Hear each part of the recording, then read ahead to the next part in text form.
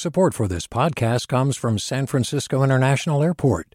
At SFO, you can discover award-winning flavors and unique shops all before takeoff. Learn more about what's at SFO at flysfo.com. Hey, it's Glenn Washington from Snap Judgment. And if you love what you're hearing, and I know you love what you're hearing, please consider becoming a KQED member. Get special access to cool events, behind-the-scenes footage, and so much more. Plus, you'll sleep better at night knowing you did your part for the community you depend upon. It's in you. Please be in it. Visit donate.kqed.org/podcasts to sign up now. That's podcast with an S. Thanks. From KQED. During the years leading up to World War II, California led the nation in fanning the flames of racism and immigrant scapegoating against Japanese Americans. These laws were the result of racial animosity and hysteria and not anything to do with the safety and security of this nation. This week, the California Assembly passed a resolution officially apologizing for our state's role in the incarceration and denial of civil liberties of Japanese Americans during World War II. This resolution is necessary because we see what is happening in our country today. Migrant children from Mexico and Central America being held indefinitely. It is important that we look to our past and learn from our mistakes. Today, we're going to dig into the legacy of that incarceration. I'm Sasha Coca, and this is the California Report magazine.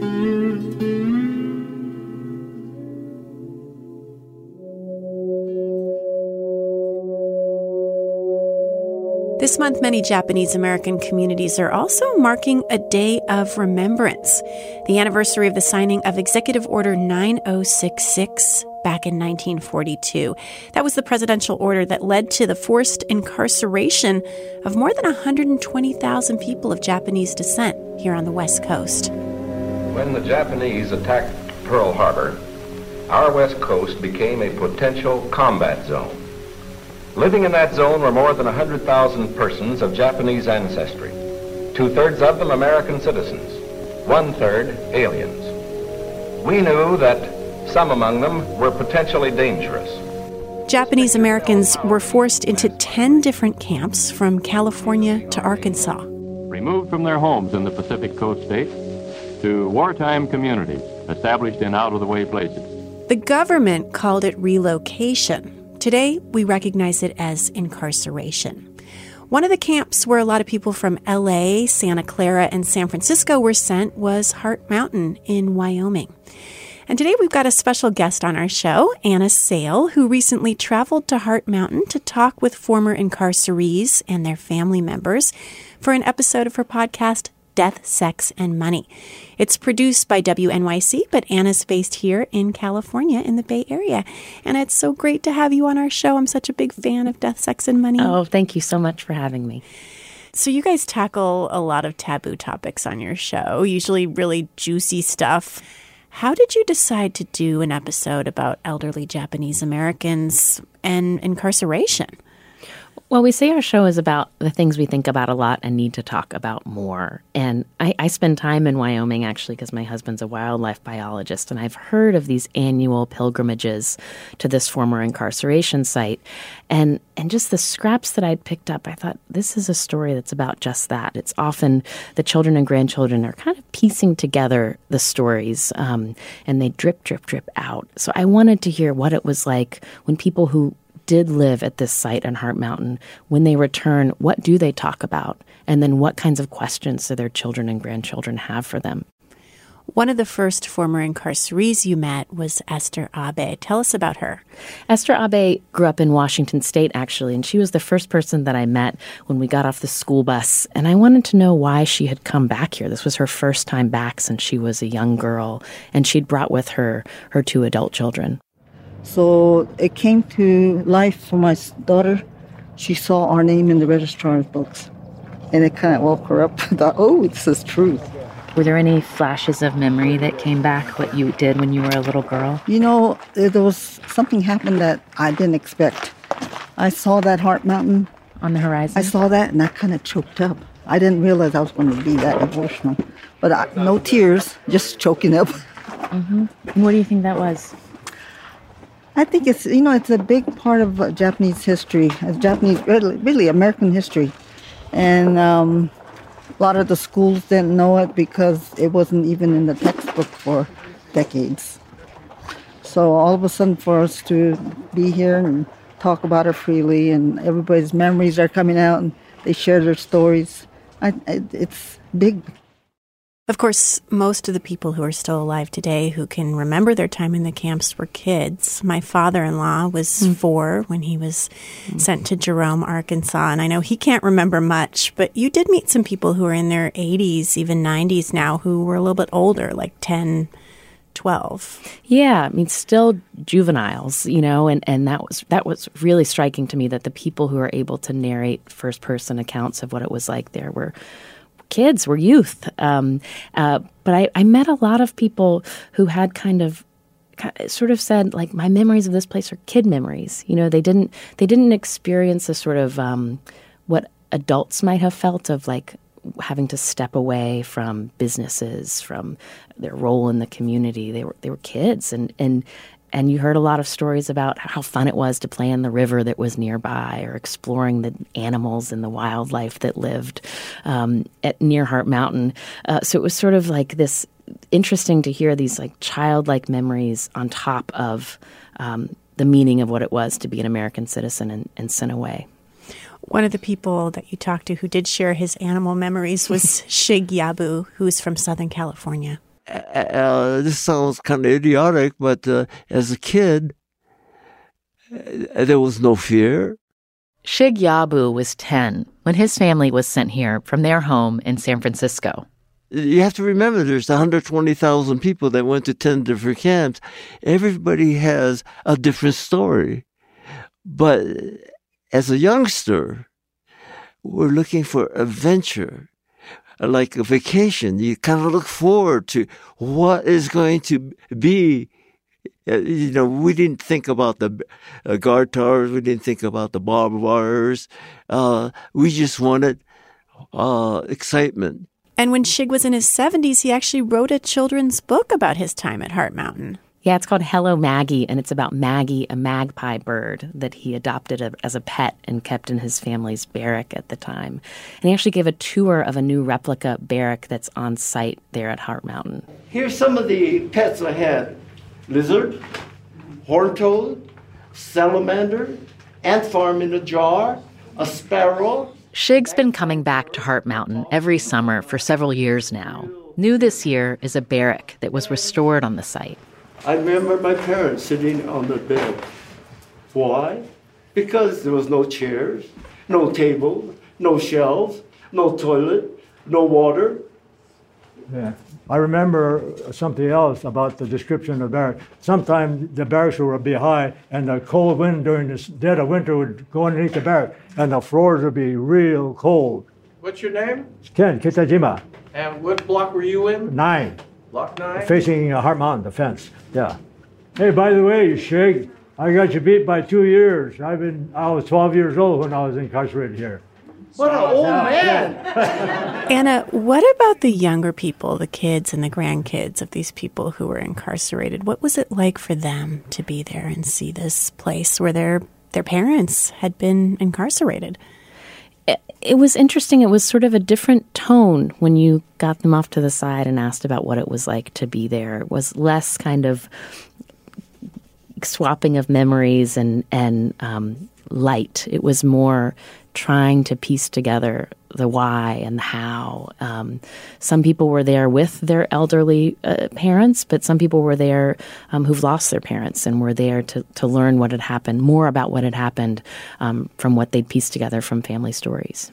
You did meet one woman who actually heard some pretty incredible family stories growing up, and the story of her parents is quite remarkable.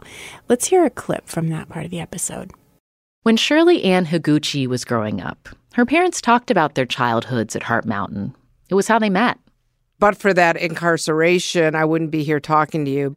When they bumped into each other years later at the University of California, Berkeley, their faces, interestingly enough, looked identical to when they were kids. And that recognition turned into a love affair and marriage. It's amazing to me that, because of this incarceration, her parents met and fell in love years later. Yeah. And Shirley sort of has to grapple with that because she at once recognizes that is how her parents came together. And also talking more with her, it really felt like she was able to feel more anger about the incarceration than her, particularly her mother, was ever willing to express during her lifetime. She was 11 years old at the time when she got ripped from her home in San Francisco and put in to Heart Mountain. I think one of her coping tools, and this comes up, I think, in terms of childhood trauma or traumatic events, is to somehow gloss over the experience and sort of recreate it in some ways to be a little bit different than it was. So she really never talked about the negative aspects of camp. In some ways, she made it sound like it was almost a fun place to be.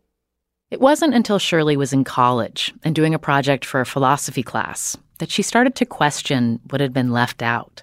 She interviewed her mother about Heart Mountain and then another Japanese-American woman who was incarcerated during the war. At that time, I realized that there was another view to the incarceration than my mother's view, because the woman that I interviewed cried most of the time that I was talking to her. What was that like? What do you remember about that conversation? I guess in some ways I was a little surprised, and it was almost a little bit of an alarming feeling, mostly because I then began questioning the objectivity and the information that my mother was sharing. And then I think on a second level, it was almost like me being worried that she wasn't able to fully express herself around her experience. Your mother? Yeah, my mother's. And I remember I questioned her about that later. I said, well, Mom, weren't you angry at all about what happened? And, she pretty much, said, no, it was a fun place to be. It was where I met Dad. I said, come on, Mom, weren't you a little angry about what happened? And then the conversation escalated to her yelling at me, telling me that I don't know what it was like there. And essentially, the communication I got from her was, you don't have a right to have an opinion about the incarceration because I was there and you were not. It wasn't an easy feeling to be in at that time. She didn't welcome your anger on her behalf. She didn't feel like you were women angry. Weren't allowed to be angry back then. I think women in general, and I think being of Japanese background, I think being angry was considered bad manners. I think the Japanese culture is very complicated. But I think there's sort of something there where you need permission sort of to speak or need permission to talk out on things. So, no, she didn't welcome it. Although I think in reality, in many ways, she was angrier than I was. But she just suppressed it and managed it differently. Why do you say that? Because I think that one of the things I remember telling, I work for a psychological association, and I have a lot of friends that are psychologists. I remember one time I just said, God, my mom is just so controlling, Like she would send me clothes, even though I'm working and I had a family, she would send me clothes. And the psychologist turned to me and said, Shirley, of course your mother's controlling. And I said, what do you mean? She goes, she was ripped from her home and put in a prison camp pre-adolescence, and she lost everything, and you're wondering why she's controlling? It would be strange if your mother wasn't controlling. And then talking to other people in my generation, we're called the Sansei, third generation, they told me, oh, yeah, my mom was really controlling too. But the thing is, again, remember, I wasn't exposed to other Japanese Americans growing up, so I couldn't really compare notes. That has been resolved since my engagement with Heart Mountain, because now I know I'm not alone, and essentially what I experienced was normal. Anna, what I love about that interview with Shirley is that you teased out this totally unexpected angle, right? That having controlling parents was part of the intergenerational trauma. Yeah, I actually said to Shirley, I said, I love that you come to these pilgrimages, and one of the things you talk to other children of incarcerees about is like, yeah, how do your parents drive you crazy? Because it wasn't something that I intuitively sort of would anticipate hearing. But of course, like the ways in which the people who were incarcerated at Heart Mountain incorporated this into their lives and how they lived and then how they raised their children affected not just Shirley's family as she found out going to these pilgrimages and talking to other people, but lots of families. I also want to say, like, the conversation that was happening at this pilgrimage was not just about the past. It was about what does this mean today. I heard from former incarcerees and their children and grandchildren talking about the ways in which the current political environment makes them think about this history and makes them think about the obligation and responsibility they have to talk about what happened and to make sure this doesn't happen again. Anna Sale is the host of Death, Sex, and Money, and she's been talking to us about some of the California folks she met on a pilgrimage to Heart Mountain, Wyoming, where some 14,000 Japanese Americans were incarcerated during World War II.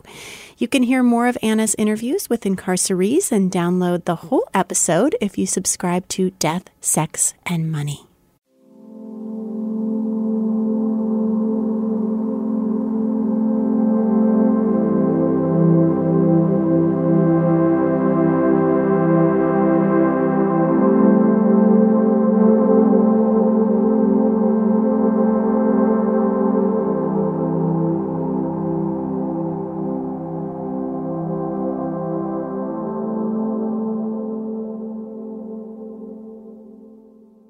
When you think about the incarceration of Japanese Americans during World War II, you probably don't think about big band music or swing dancing.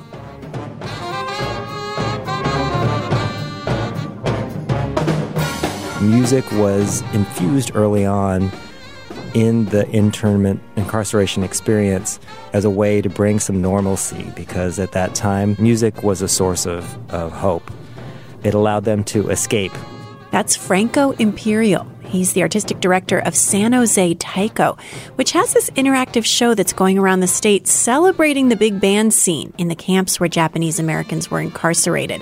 It's called Swingposium. So as an audience member, you are not just watching, but you are participating. Imagine yourself walking onto a movie set from the 1940s, unfortunately, in an internment camp dance hall. And so you are surrounded by actors, dancers, taiko musicians. The whole show starts with the door swinging open, and you've just been transported through time. In the Mood is playing, and the band starts, and you just start dancing.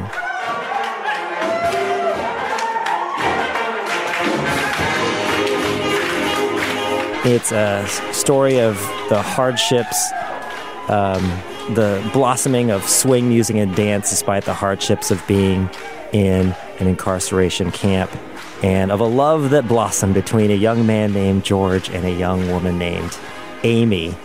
It starts out as them meeting at a dance for the first time. George doesn't know how to dance, and as he navigates music and love, he's also navigating being a young, teenager of 18, wondering if he should enlist, if he should go to war. Why should you fight for a country that incarcerates your family and yourself without due process? And another side of wanting to prove yourself as an American. If you were in Heart Mountain in Wyoming, the only swing band, if you wanted to listen to swing music live, was the George Igawa Band. They were the only game in town, so they would be bussed out of camp, do a gig, and then bussed back into the incarceration camps afterwards. They were used for anything from high school dances to community dances to what was unbelievable was that they would be used for war bond rallies.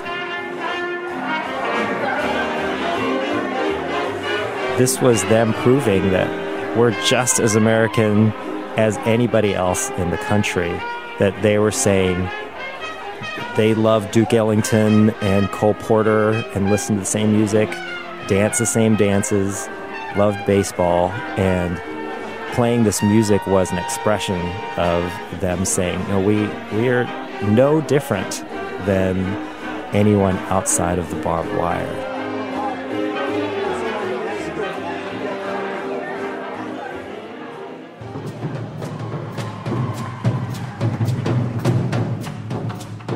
For San Jose Taiko, we started in 1973.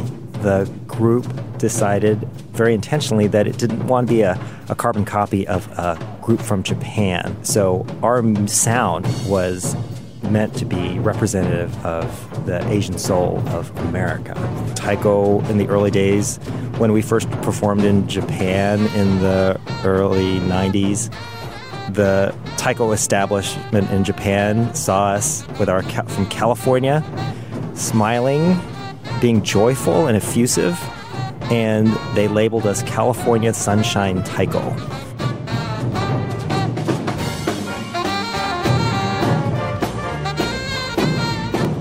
So swing, when you think about it in that context, it's not too much of a departure. Taiko is really meant to represent the spirit of the Japanese people in a very fantastical way in this particular performance.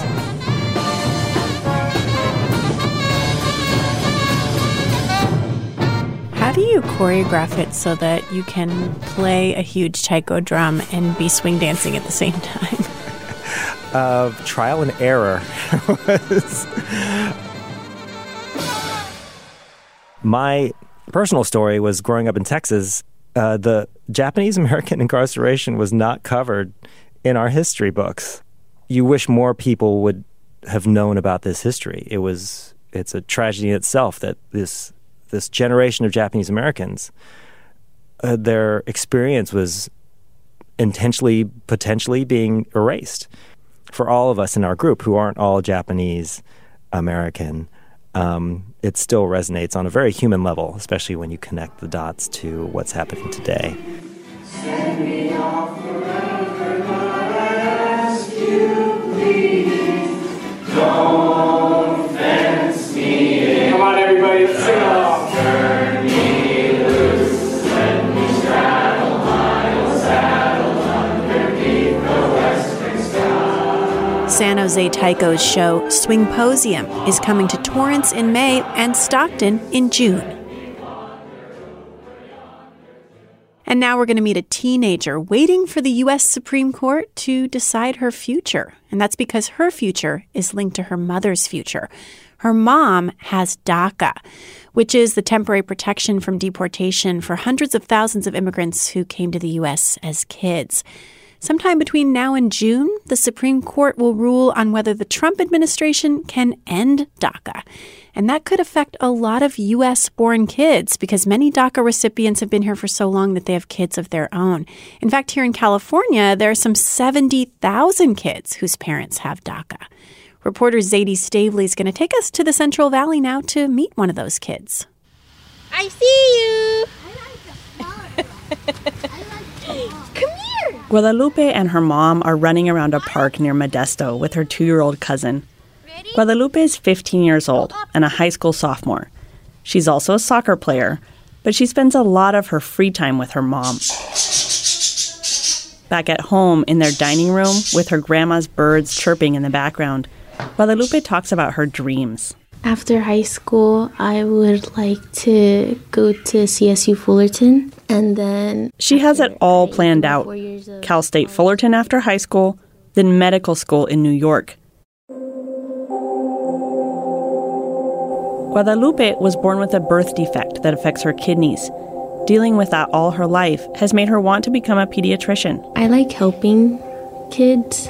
I don't like to see them sick or anyone crying or their parents feeling scared because something can happen to them. Her mom, Gabriela Garcia, has raised Guadalupe as a single parent, and she could not be more proud of her daughter.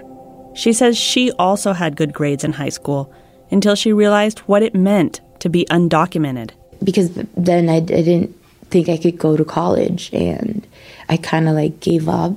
I felt like I hit a wall and I couldn't go or do anything when I realized I was an immigrant. Guadalupe was born in Redwood City, south of San Francisco, so she's a U.S. citizen. But her mom, Gabriela, was brought to the United States from Mexico when she was 3 years old. Now she's 33. When Obama announced the DACA policy in 2012, she applied immediately. The program allows her to work as an accountant at a computer company where she has health insurance. Gabriela says that's been critical because her daughter has been hospitalized multiple times and has had 3 surgeries since she was born. Having health insurance has really helped us a lot because just seeing what the bill should have been without the health insurance, it's crazy. In an effort to defend DACA in the Supreme Court, pediatricians and other child development experts told the justices that ending the program would hurt the physical and mental health of U.S. citizen children.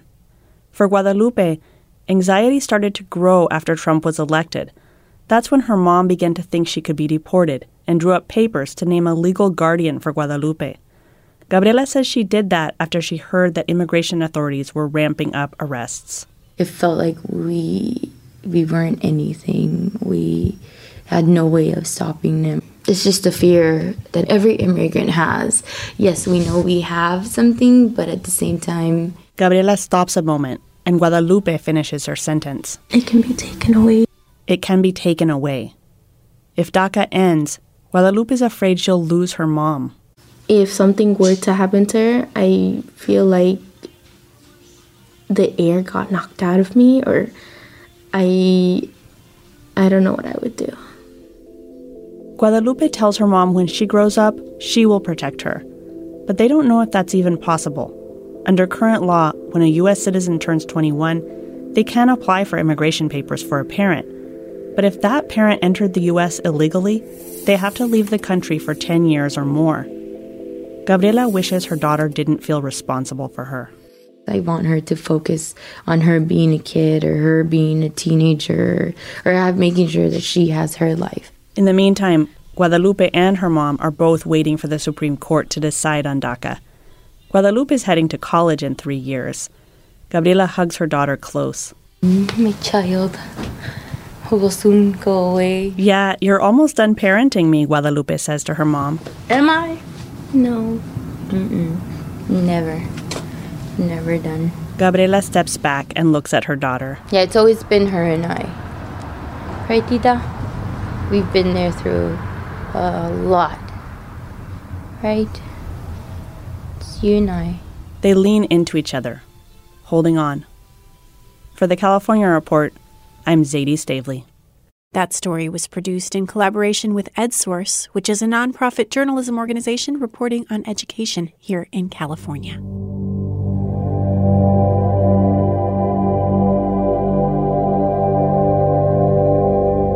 And that's the California Report magazine for this week. Special thanks to Kate Wilson at the Heart Mountain Foundation. Our show is a production of KQED Public Radio in San Francisco. Our director is Susie Racho, with help this week from Amanda Font. Seal Muller is our technical producer, and we had additional engineering this week from Katie McMurrin. Victoria Mauleon is our senior editor, and Ariella Markowitz is our intern. Our team also includes Vinnie Tong, Ethan Lindsay, and Holly Kernan. I'm Sasha Coca. Thanks for listening.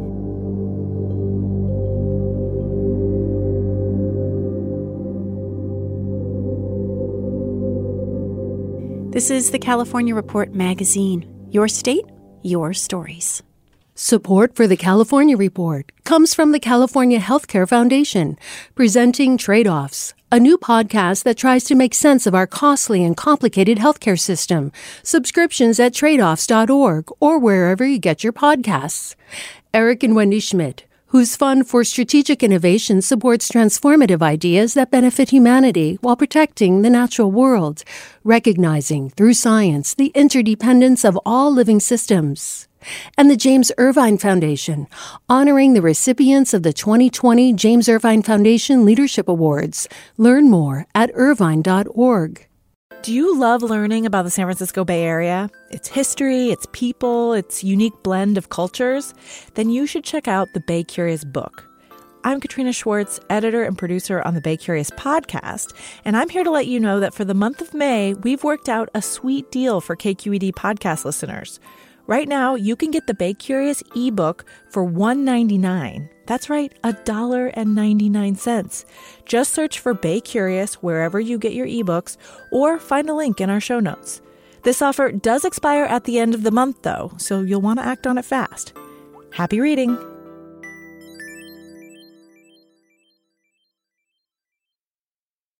Hey, it's Avery Trufelman, host of Articles of Interest, and I've got to say, I've been a fan of KQED ever since I was a little kid, and I would come out to San Francisco to visit my grandma. It was just what we'd always turn on every time we got in the car, every time we were making dinner and turning on the radio. It was always KQED.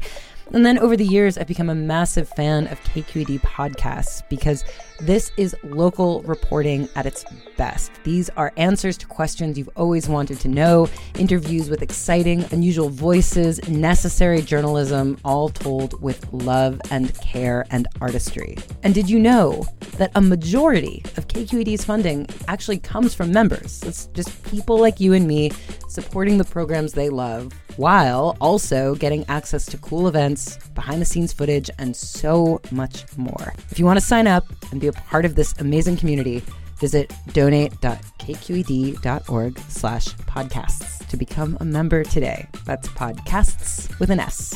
Thank you for listening, and thank you for your support.